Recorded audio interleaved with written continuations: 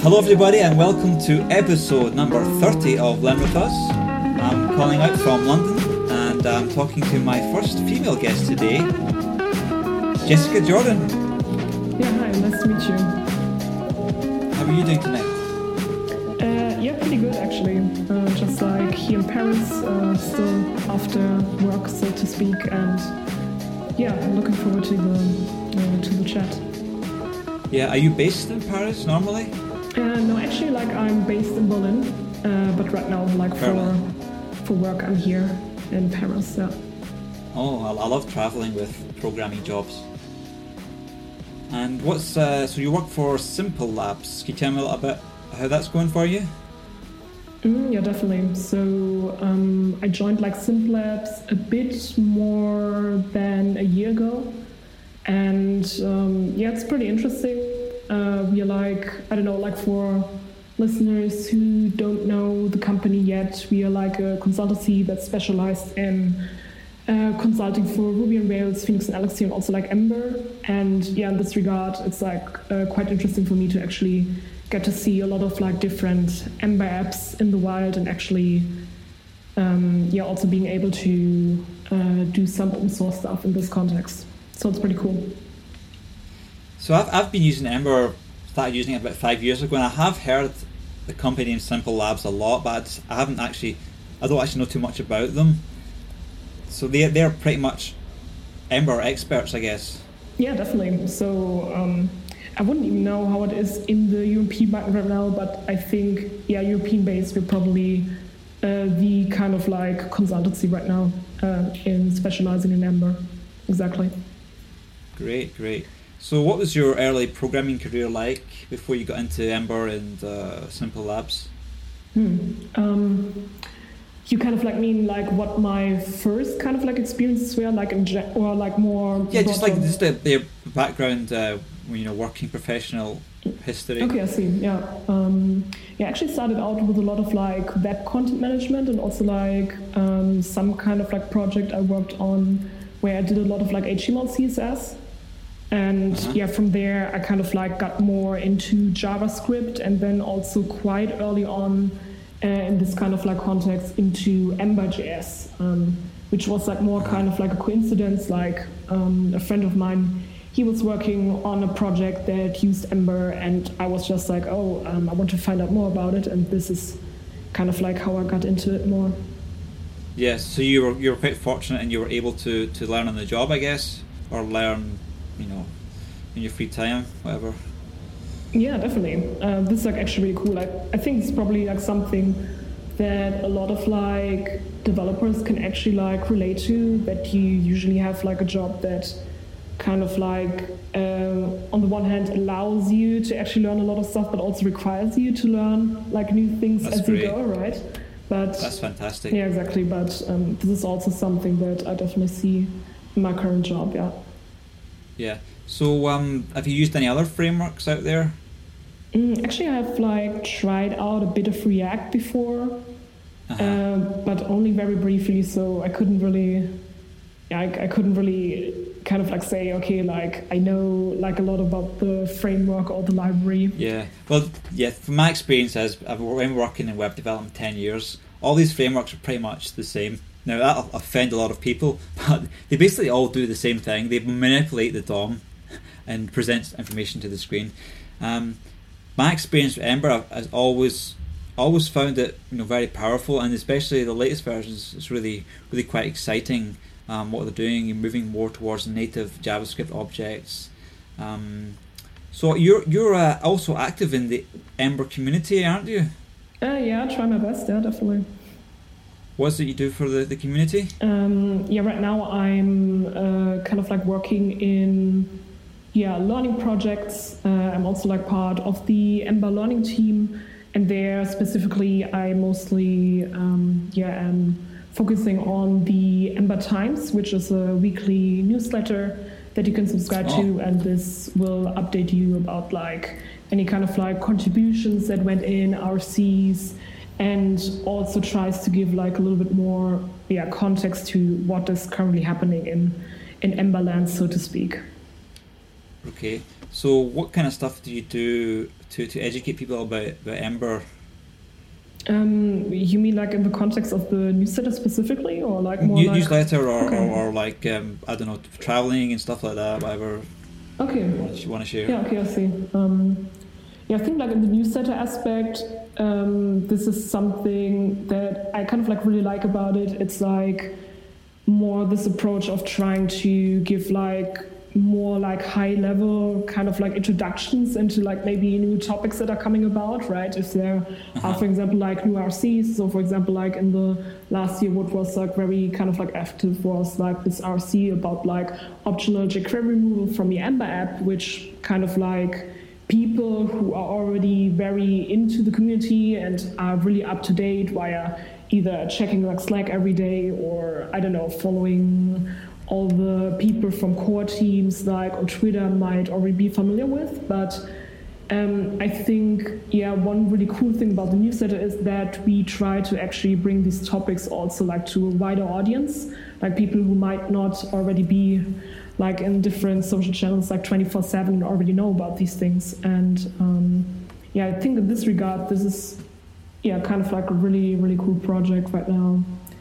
And apart from that, I wouldn't really know I could sum it up. Like it's actually I think like mostly the newsletter that I'm focusing on. I'm also obviously like with the learning team trying to support other people to improve learning resources. So for example, in the learning team, there have been a lot of efforts to actually update the guides. So like the official tutorials that bless you.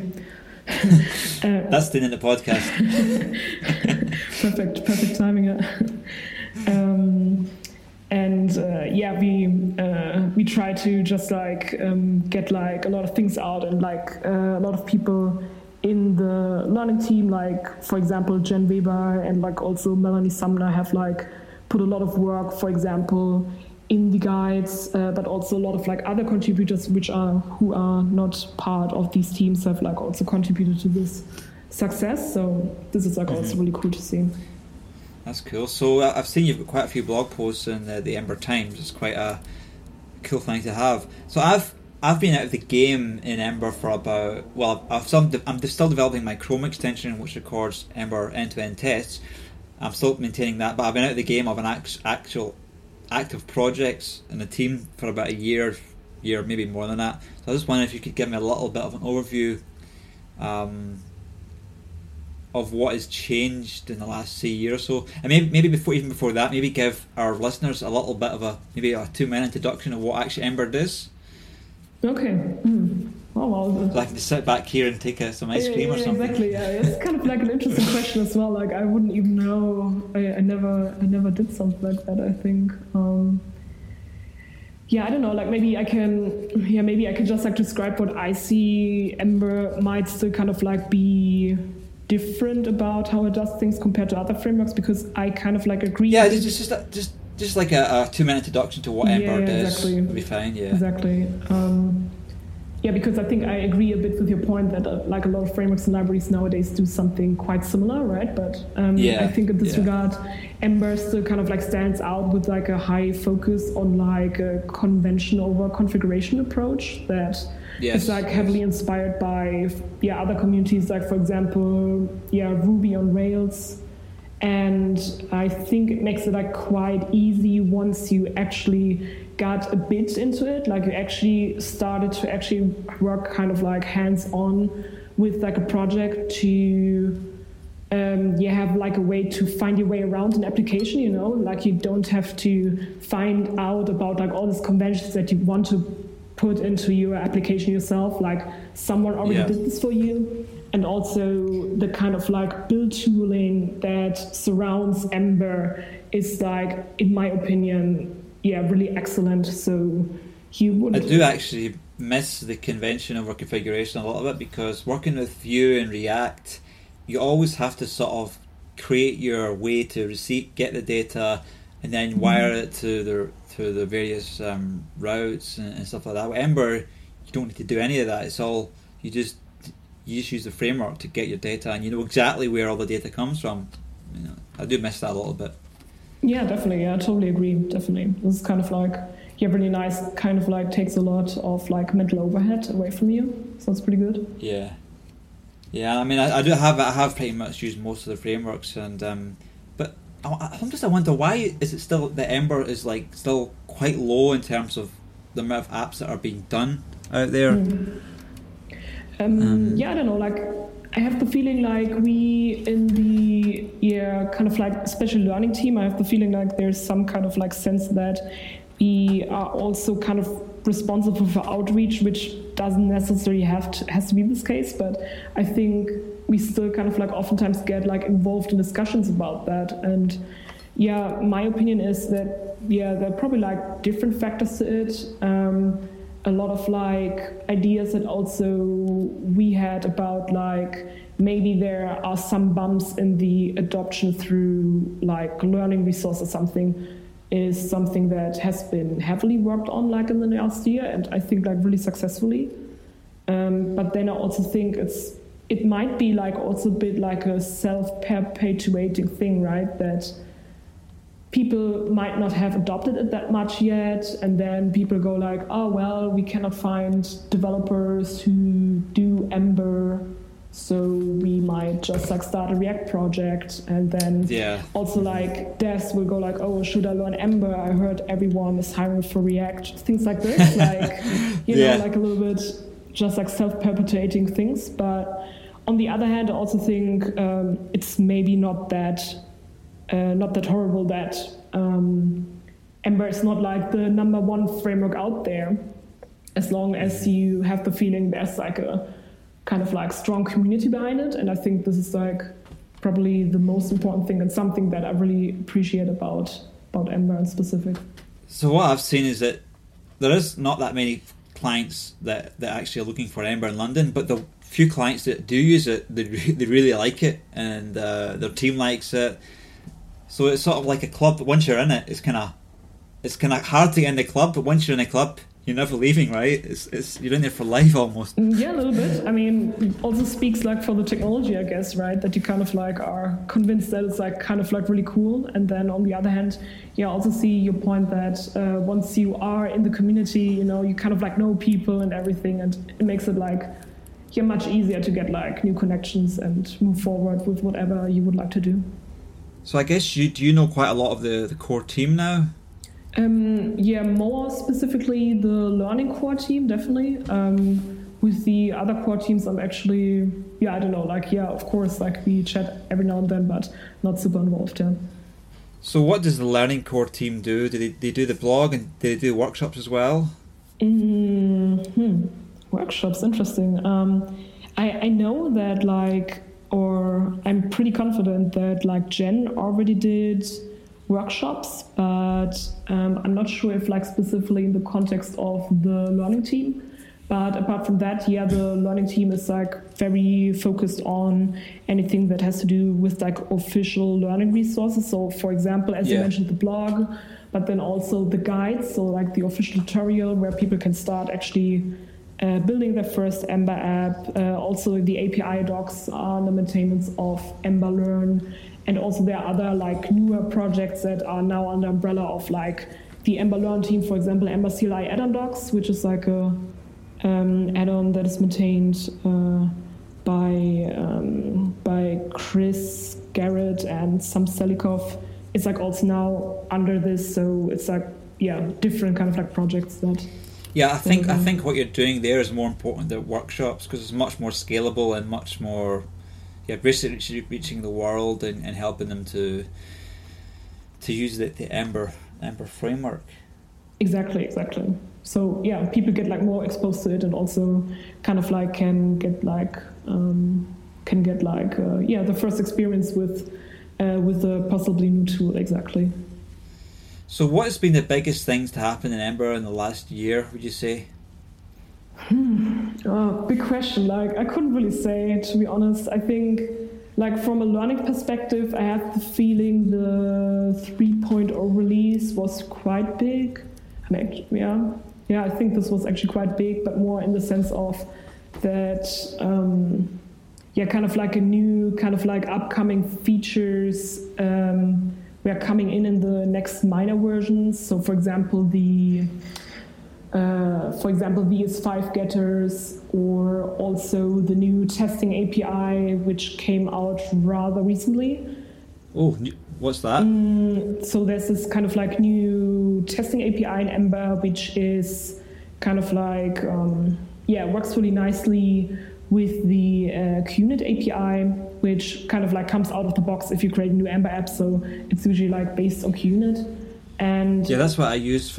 That's what I generate my tests for my Chrome extension. Exactly. And there's now this new testing API that's actually a little bit more functionally scoped. So you don't have this whole thing that you used to have before, that you kind of like create you have to use like this very specific module that kind of Ember provides for you, that already does like setup work that kind of like just happens under the hood, and you don't really know what's happening there. It's like all magic, but instead now it's like much more modular. So it, for example, uses like the native module and test helpers from Ember QUnit, and will also allow you then to, for example, nest your modules into each other, which you could probably do in like a native QUnit app, or maybe like with Ember Mocker already. And it also provides you with like dedicated helpers for specific test types, for example, for rendering tests, so to speak, the former integration test for components, or also an application test helper that helps you to actually set up all the things that you need for a specific test type. So it's like much more obvious and easier to read what is actually going on in your test.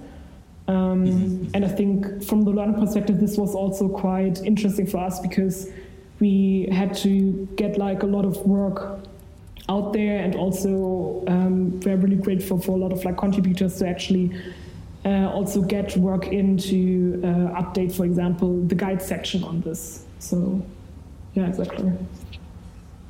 Yeah, the amount of effort that the Ember core team put in it's always really impressive. One of my clients was British Gas. I don't know if you've heard of them. Yeah, definitely. They're really big Ember users, and I was part of the first team that was using it. And as far as I know, they're still using it. I don't know how many projects there are, but we're always looking for Ember developers, British Gas. So free advertising for them there.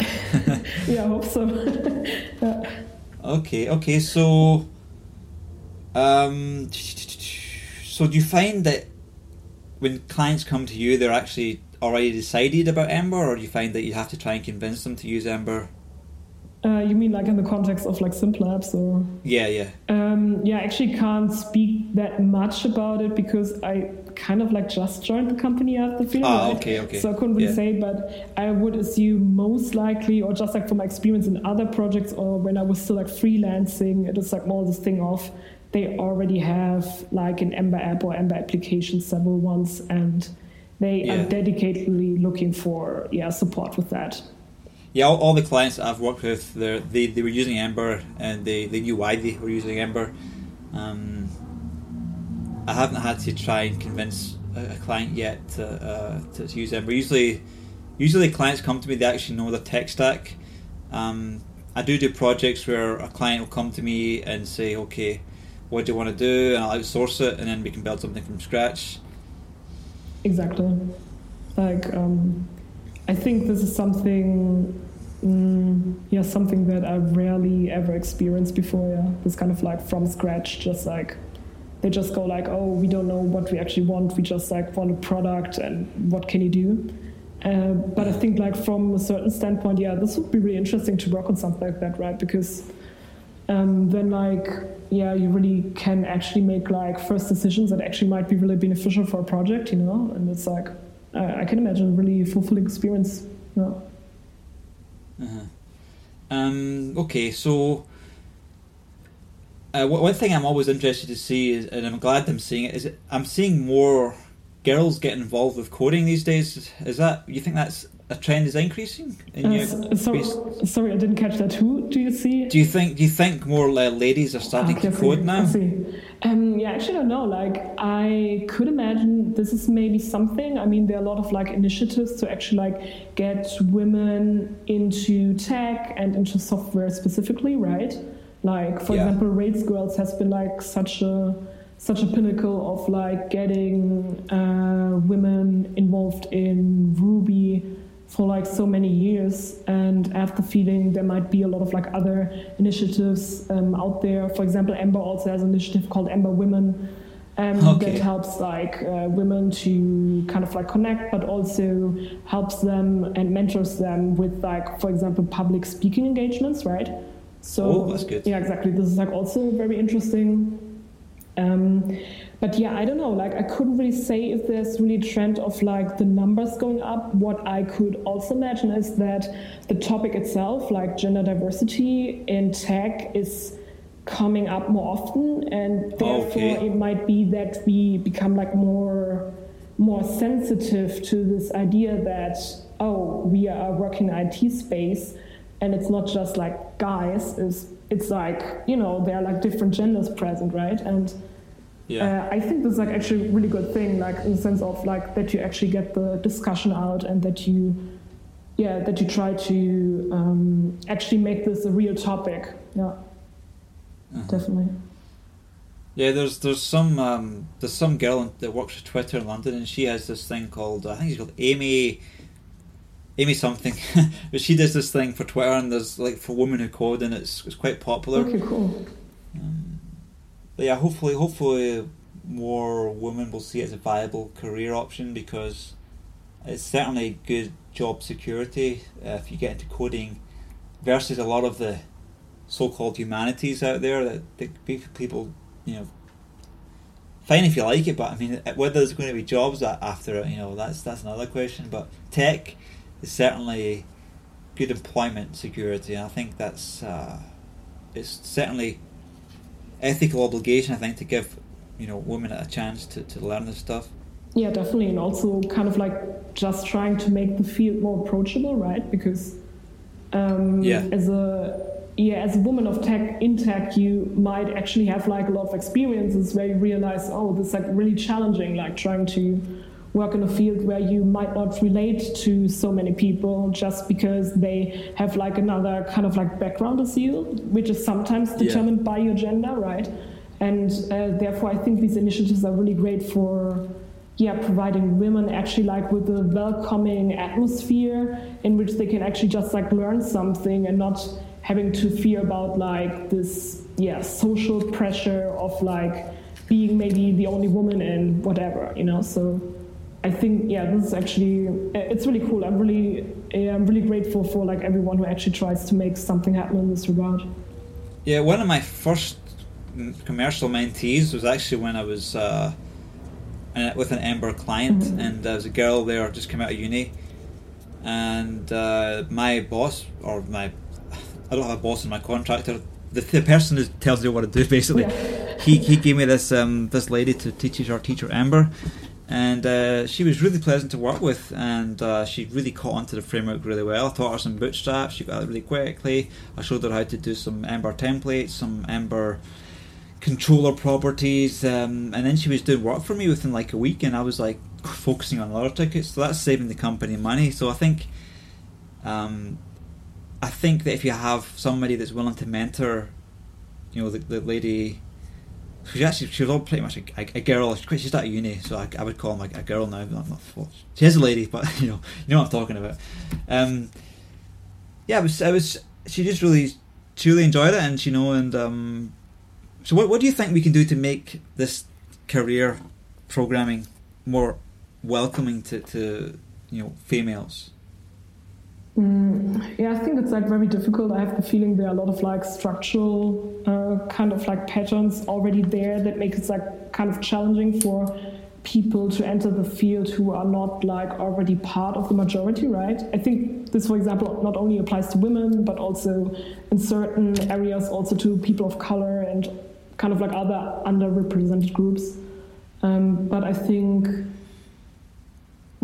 like sometimes even simple things like I don't know how it is like actually UK if you discuss anything like that, but there has been a lot of like discussion about this in Germany about like quotas, for example, that you actually try to have like a certain regulation for companies to stick to because they might oftentimes try to not focus too much on like things like diversity, because they realize it doesn't really give them kind of like I would say short-term business value, right? Because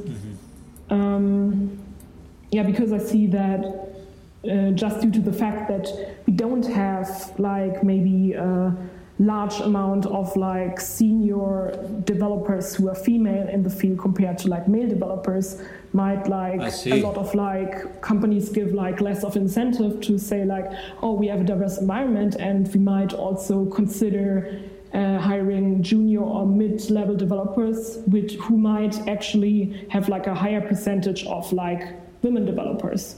And I think, having some restrictions on that, like actually giving again like companies an incentive to actually focus on efforts like these would really help in the industry itself.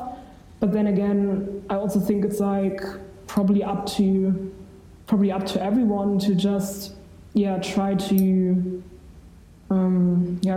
think about like own ways how they can actually improve their own work environment if they're, for example, working together with women in their field. Or I think it's also really great that already a lot of like great women doing, for example, these workshops that you mentioned, or have like initiatives out there that try to get like women in tech together. So I couldn't really get like a really good answer to that, but just like some ideas. I wonder if there's a higher rate in female dropout in tech versus other careers. I can't imagine why that would be, but don't know. How do you mean exactly? Like what could be? Do you think there's a higher dropout in tech for women than guys? I definitely think so. Yeah. Like really? Yeah. Why do you think that is? I don't know. Like.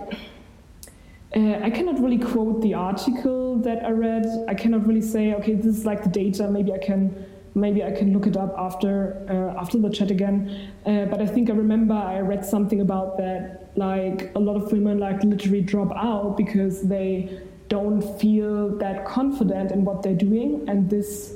Really? And this oftentimes, this kind of like very difficult. It's crazy. And this oftentimes has just to do with like working environments that they're in, or that's shocking. Yeah, definitely. So I think this is still really a big problem, and this might also be one of the major reasons why we actually might not have like this high number of like senior developer women often out there, which is sometimes given as an argument why you cannot hire women, because you don't have anything in the skill level. But it's literally like a very high percentage just like drops out after a while, because they go like, okay, I can't deal with the stress anymore, I just want to do something. So to be honest, of all the senior developers and medium developers that I've interviewed for clients, they've all been guys, unfortunately.